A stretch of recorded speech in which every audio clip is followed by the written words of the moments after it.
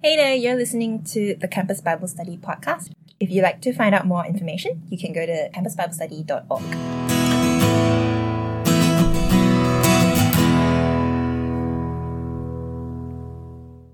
Well, isn't it amazing that this weekend, in spite of everything that's happened this year, that over 200 students from Campus Bible Study, students and grads, can go away in small groups like the one that you're a part of right now, thinking together, hearing from God's Word together, and perhaps even planning your lives together on how to serve Jesus as best as you can.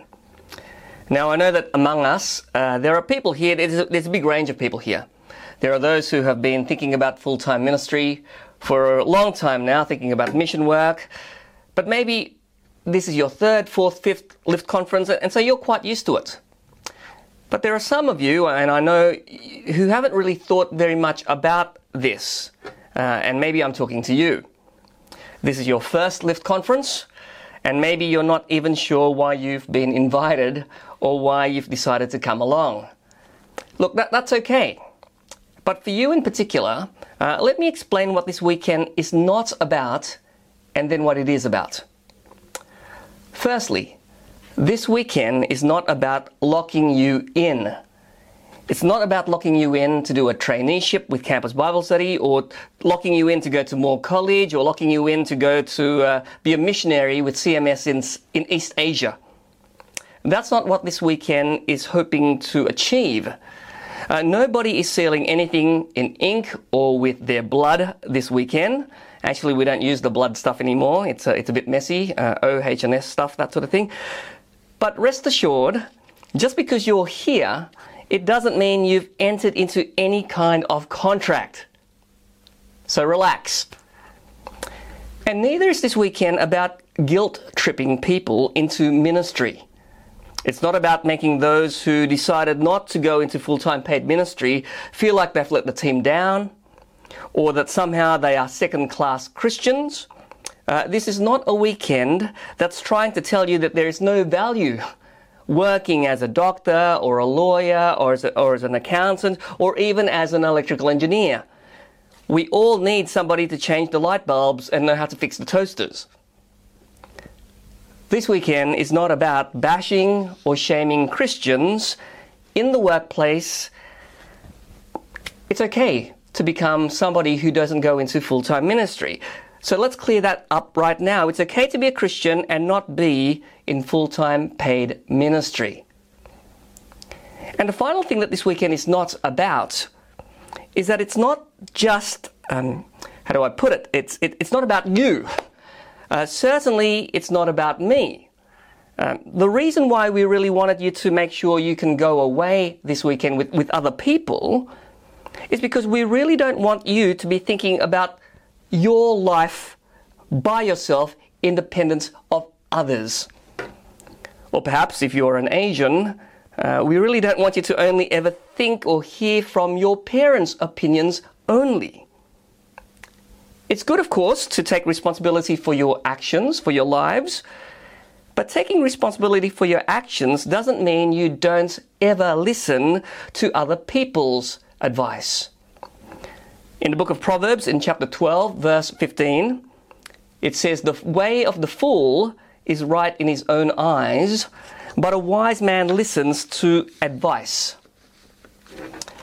And here's the corollary, if you like, of all of that. We really also don't want you to look at other people's lives this weekend and think that you have no responsibility, or that you can't make any contribution or add your voice to how they live it out. When Jesus was asked, "Who is my neighbor?" Jesus doesn't say it's the person who crosses to the other side of the road when they see somebody in need. Too many times in our world, the world tells us that it's better to let other people live their own lives. But in the Bible, it says, if you meet your enemy's ox or his donkey going astray, you shall bring it back to him. That's in Exodus chapter 23. Now, if that's what you do with your enemy's ox, how much more should you bring back a friend if you see him or her going astray? And I'm not talking about bringing your friend back to himself or herself. The one we should be bringing each other back to is, of course, to God, the one whom we all belong to. You see, this weekend, it's not about locking people into full-time ministry or making people feel guilty if they end up using their degrees. Those aren't the goals of this weekend. This weekend is about bringing back the ox and bringing back the ass and giving it back to God and giving it for Him to use of us as He will. And we're going to do that by looking at the gospel, and we need God's help. So please join me as we pray to Him. Let's pray. Father God, You made the world and You made us.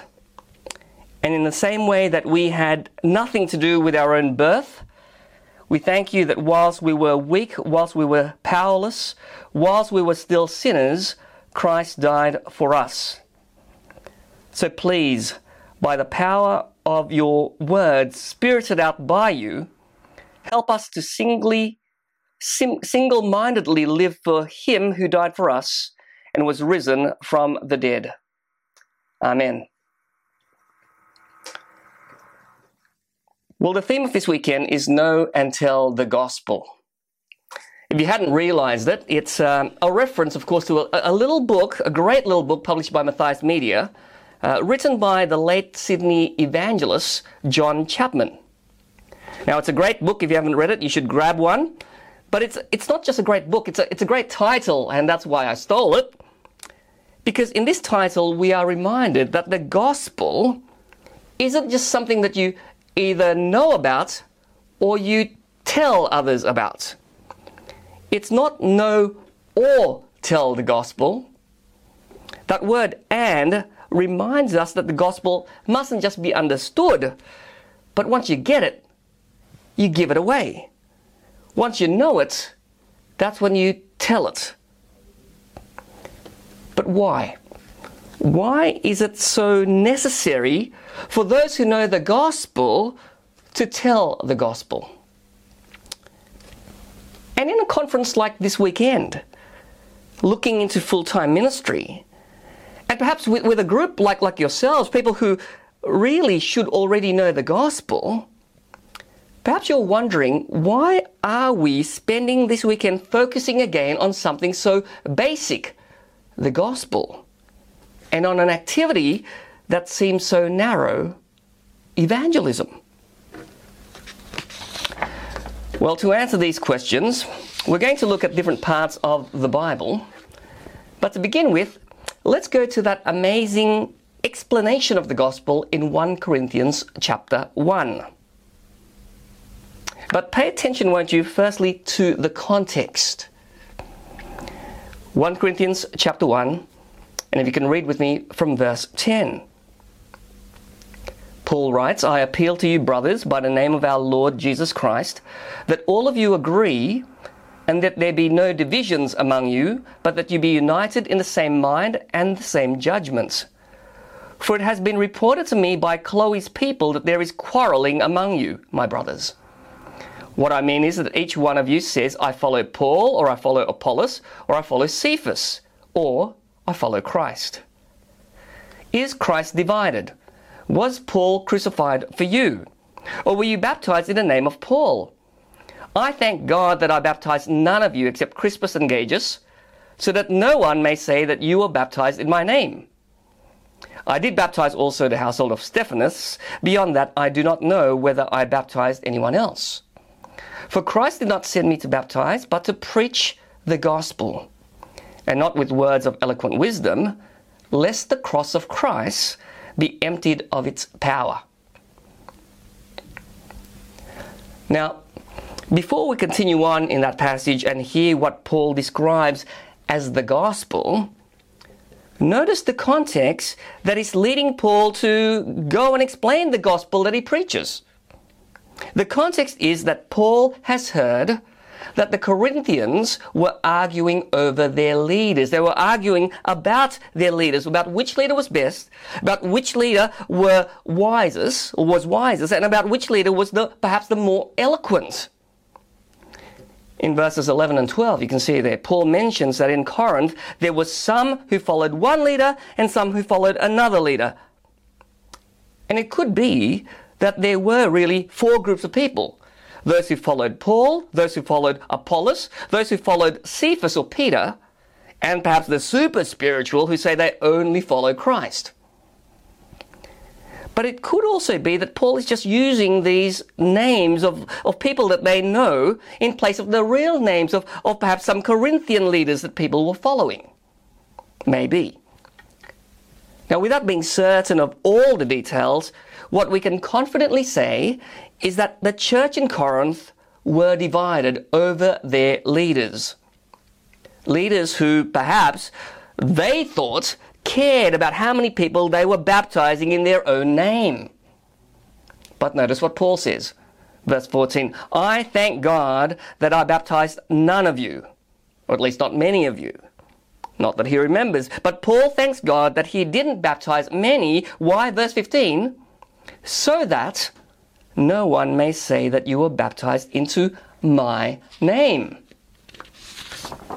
Now, this idea of name is quite interesting. Back in verse 2 of chapter 1, have a quick look there. Paul describes the Christians everywhere as those who call upon the name of our Lord Jesus Christ, both their Lord and ours. Or in verse 10, have a look. As Paul appeals to the believers in Corinth, notice what he appeals to. He does so by appealing to the name of our Lord Jesus Christ.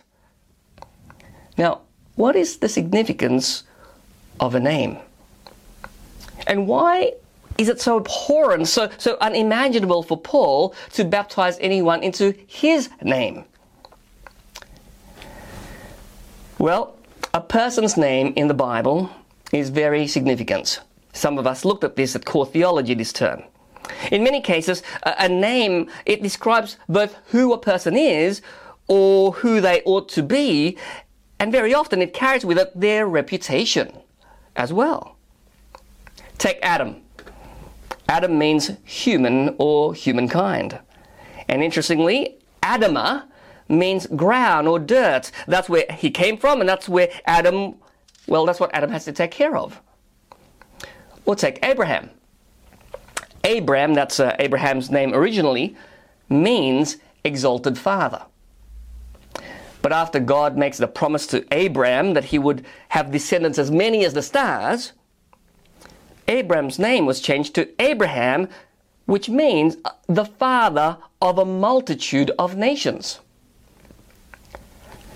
And then, of course, there is in the book of Judges, perhaps the best name in the whole of the Bible, a man whose name is Cushan Rishathaim, the king of Aram Naharaim. Now, at that time in the Bible, when Israel had sinned really, really badly against God, God sends Cushan Rishathaim as the man who was to punish Israel. And what kind of a man was Cushan Rishathaim? Well, Cushan Rishathaim, I'm going to just keep saying that name because it's so cool. Very likely his name means, and it almost sounds what it means, Cushan Rishathaim of Aram Naharaim means Cushan of double wickedness. How about that for a name? But the most important name, of course, in the Bible, in the Old Testament, is the name Yahweh. That personal name of God that in our Bibles, in our English Bibles, is represented by the capital L-O-R-D, that all capital word Lord. In the Old Testament, Yahweh is the unique name of the Creator God. It is the unique name of the God who defeated the armies of Pharaoh and of the gods of Egypt. It is the unique name of the God who redeems Israel. In the Old Testament, Yahweh is the name whose meaning is equivalent to his goodness, his glory, and his reputation. And so when Moses asks God to show him his glory in Exodus chapter 33, God replied and said, I will make all my goodness pass before you, and will proclaim before you my name, Yahweh. And I will be gracious to whom I will be gracious, and I will show mercy on whom I will show mercy. That is embedded in the name of God is Yahweh, his character, who he is and what he is like. Which is why it was an honor if you were of the tribe of the Levites amongst the tribes of Israel. Yes, unlike everybody else, unlike every other Israelite, you were given no land when you entered the promised land, which sounds a bit like a bit of a bummer if you're an Israelite, because you've been traveling for 40 years and to get into the promised land, and then when you get there, you don't get the land itself. But God says, no land for you. And if you're an Israelite, a Levite in particular, it sounds like everybody else is getting an inheritance except you. But that's not true. You might not have any land, but you did have an inheritance. And so in Deuteronomy chapter 18, verse 2, they shall have no inheritance among their brothers, but Yahweh is their inheritance, as he promised them.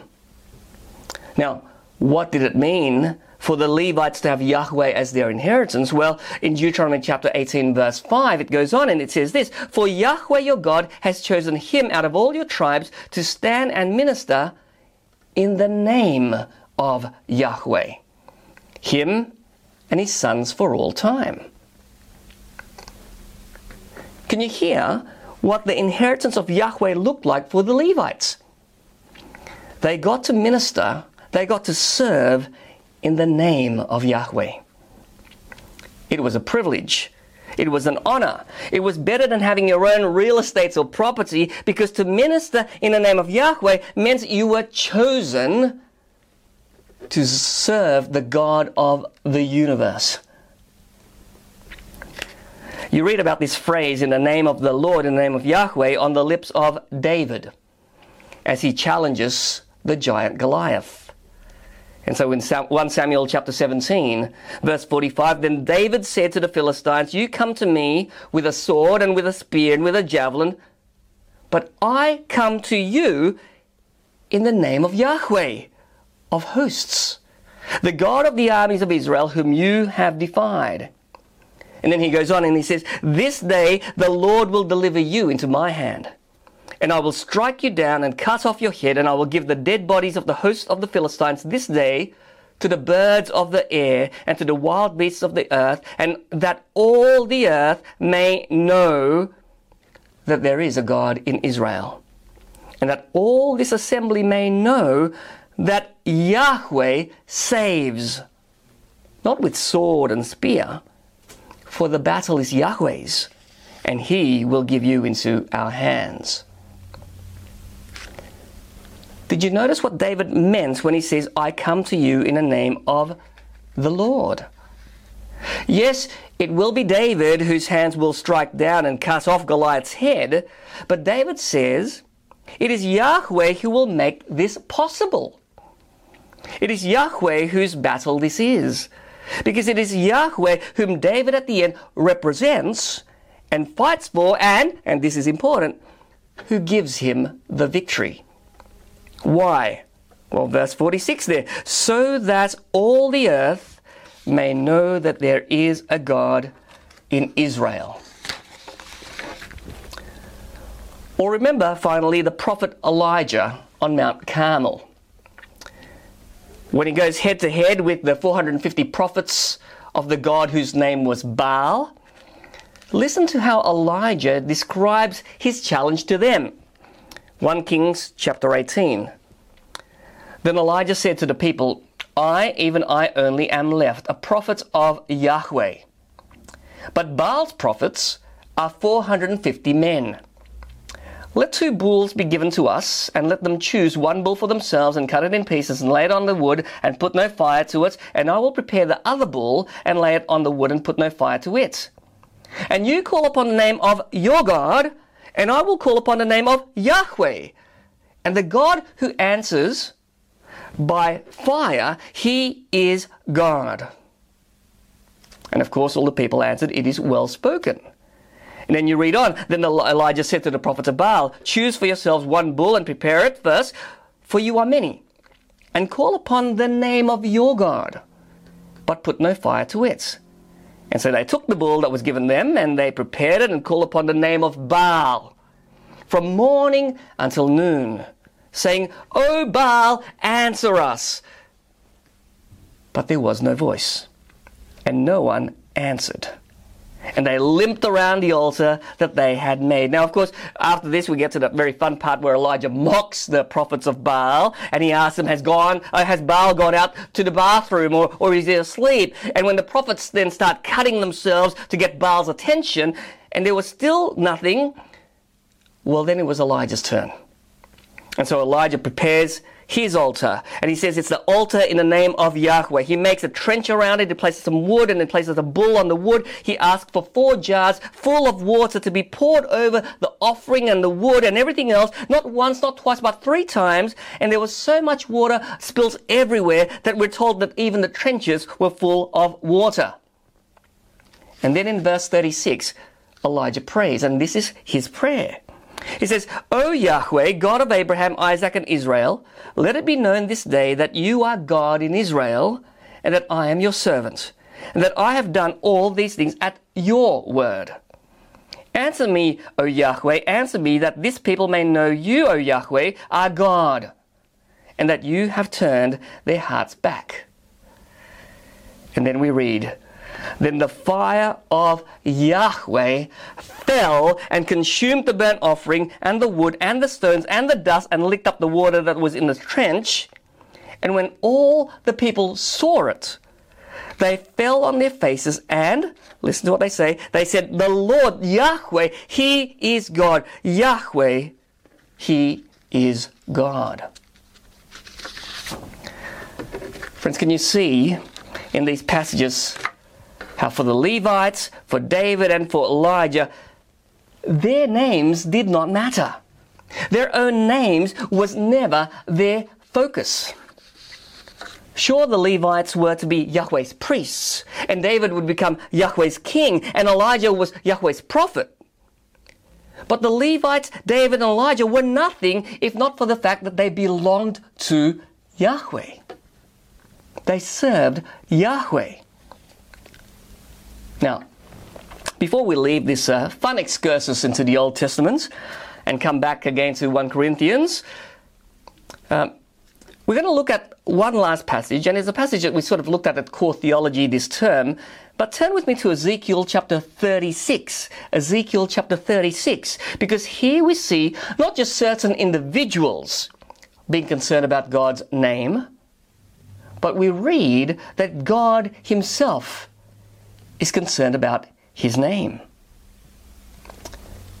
Hopefully that's long enough for you to find Ezekiel. Ezekiel is after Isaiah, Jeremiah, Lamentations, Ezekiel. If you've gone to Daniel, you've gone too far. So Ezekiel chapter 36. Now, lots of us may know Ezekiel chapter 36 because of the famous promises that's there in verse 26. You can see it there, and I will give you a new heart, and a new spirit I will put within you, and I will remove the heart of stone from your flesh and give you a heart of flesh. Now this is, of course, the promise that when you get to the New Testament is fulfilled when the Holy Spirit is poured out on all believers, on all who trust in Jesus and are saved. But in this context, this promise of a changed heart and of salvation, well, in Ezekiel chapter 36, the salvation of God's people, it is secondary. It isn't the focus, but the means through which God vindicates or restores again the reputation of his holy name. You see, Israel, when they were in the promised land, had sinned again and again and again. And so look down at verse 17 there. You can see Israel had not valued human life. They'd shed blood. Israel had bowed down to all kinds of idols. So God, verses 18 and 19, we can see there, in his righteous anger, had scattered Israel away from the promised land. But even though that's what Israel deserved, have a look at verse 20. When they went into these different nations, and as the people of the nations met and heard about the Israelites, how they had been removed from their land, instead of saying, fellas, why are you so stupid? You had Yahweh, the greatest of all gods, and he had blessed you with that brilliant land. Why did you throw it all away? Why weren't you faithful to Yahweh? Instead of the nations saying that and understanding God's holiness and his righteousness and his wrath. In verse 20, but when the Israelites came to the nations, wherever they came, they profaned my holy name. In that people said of them, these are the people of Yahweh. And yet they had to go out of his land. Friends, if you were an Israelite and you'd been conquered by other nations, and you'd been made prisoners and taken away and exiled in a faraway land, what kind of concerns do you think you might have? What do you imagine? What do you hope your God would be concerned about at this time? Well, verse 21. But I had concern for my holy name, which the house of Israel had profaned among the nations to which they came.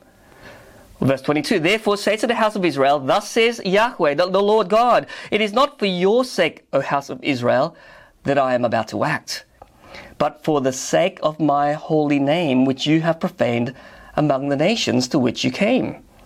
And I will vindicate the holiness of my great name, which had been profaned among the nations, and which you have profaned among them. And the nations will know that I am Yahweh, declares the Lord God, when through you I vindicate my holiness before their eyes. I will take you from the nations and gather you from all the countries and bring you into your own land. And here's that verse, I will sprinkle clean water on you, and you shall be clean from all your uncleannesses, and from all your idols I will cleanse you, and I will give you a new heart, and a new spirit I will put within you, and I will remove the heart of stone from your flesh, and give you a fresh heart of flesh, and I will put my spirit within you, and cause you to walk in my statutes, and be careful to obey my rules. You shall dwell in the land that I gave to your fathers, and you shall be my people, and I will be your God. And I will deliver you from all your uncleannesses, and I will summon the grain and make it abundance and lay no famine upon you. I will make the fruit of the tree and the increase of the field abundance, that you may never again suffer the disgrace of famine among the nations. Which all sounds really wonderful, doesn't it? Verse 31. Then you will remember your evil ways and your deeds that were not good, and you will loathe yourselves for your iniquities and your abominations. It is not for your sake that I will act, declares the Lord God. Let it be known to you. Be ashamed and confounded for your ways, O house of Israel. Or finally, jump down to verse 36. Then the nations that are left all around you shall know that I am Yahweh. I have rebuilt the ruined places and replanted that which was desolate. I am Yahweh. I have spoken and I will do it. And then again, right at the end in verse 38, then they will know that I am Yahweh.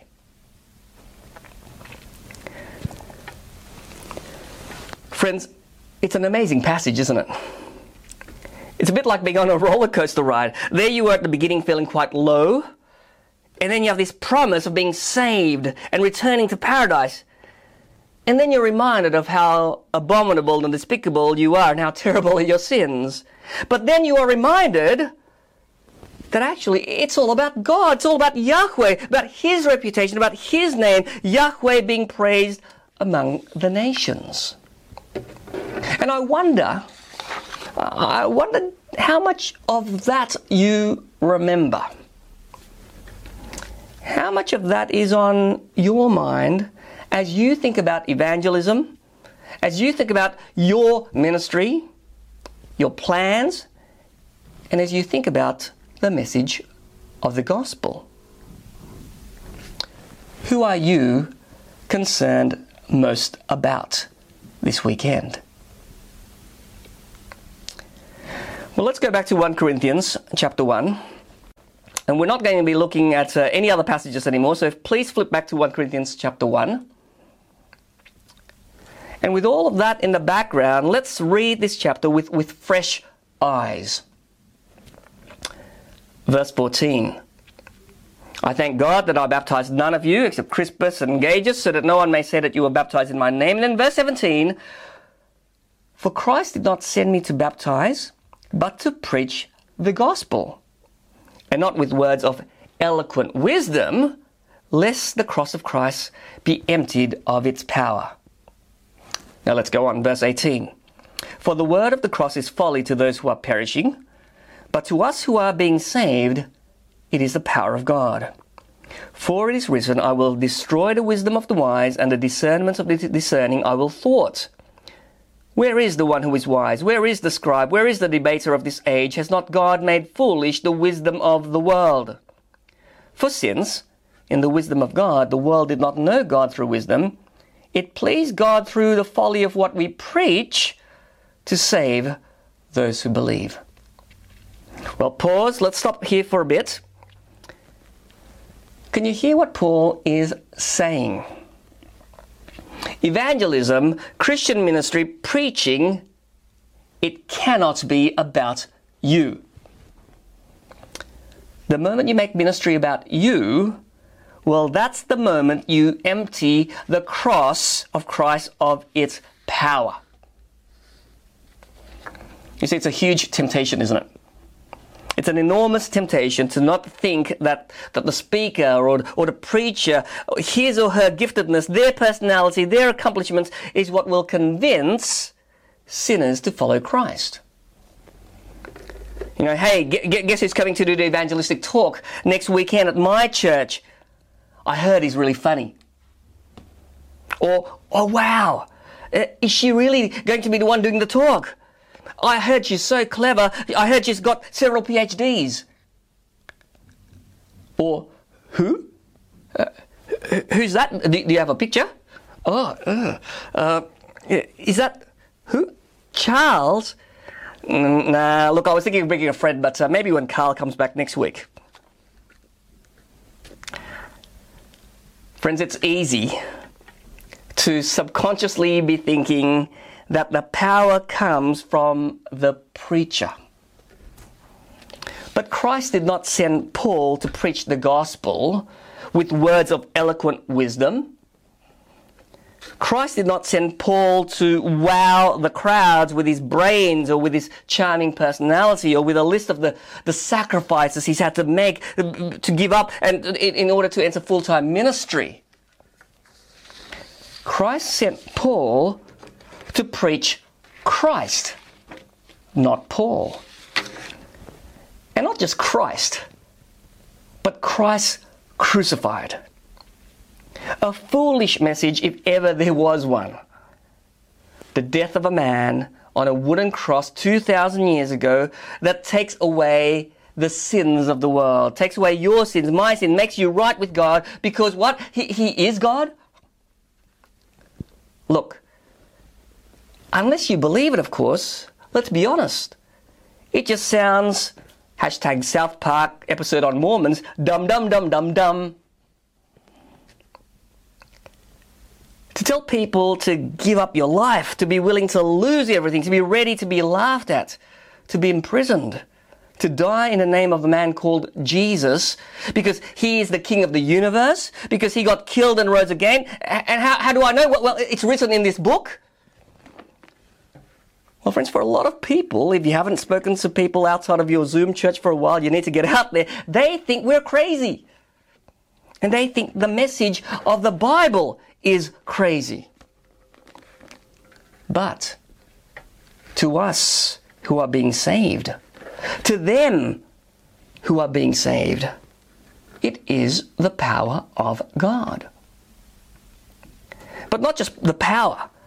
It is also the wisdom of God. Have a look at verse 21. For since in the wisdom of God the world did not know God through wisdom, it pleased God through the folly, the foolishness of what we preach, to save those who believe. Friends, how does saving people through the message of a crucified king show God's wisdom? Well, it shows the wisdom of God because the message of the cross, it pulls the rug from underneath the false gods, the idols of this world. You see, what does the world worship instead of Yahweh? What are the false gods of our age? Who are the demigods of today? Well, in our world, people worship power, don't they? People worship power and the things that give people power. People don't actually love money, I don't think. They love what money can do. And that's also why people love technology and need to upgrade to the latest iPhone 452 XXL, whatever it is, because newer technology often means you can do more stuff. And so in this world, people who have made a name for themselves are those who are powerful. Powerful people, influential people, the people who make things happen. The other idol this world worships is wisdom or intelligence, or in the university context, those who are naturally geniuses. The clever ones are our demigods. The intellectuals are the ones we reward and respect. Yes, those who work hard and get good grades, we also admire, but very little respect is there for those who work hard and are faithful but are below average, or at best, mediocre.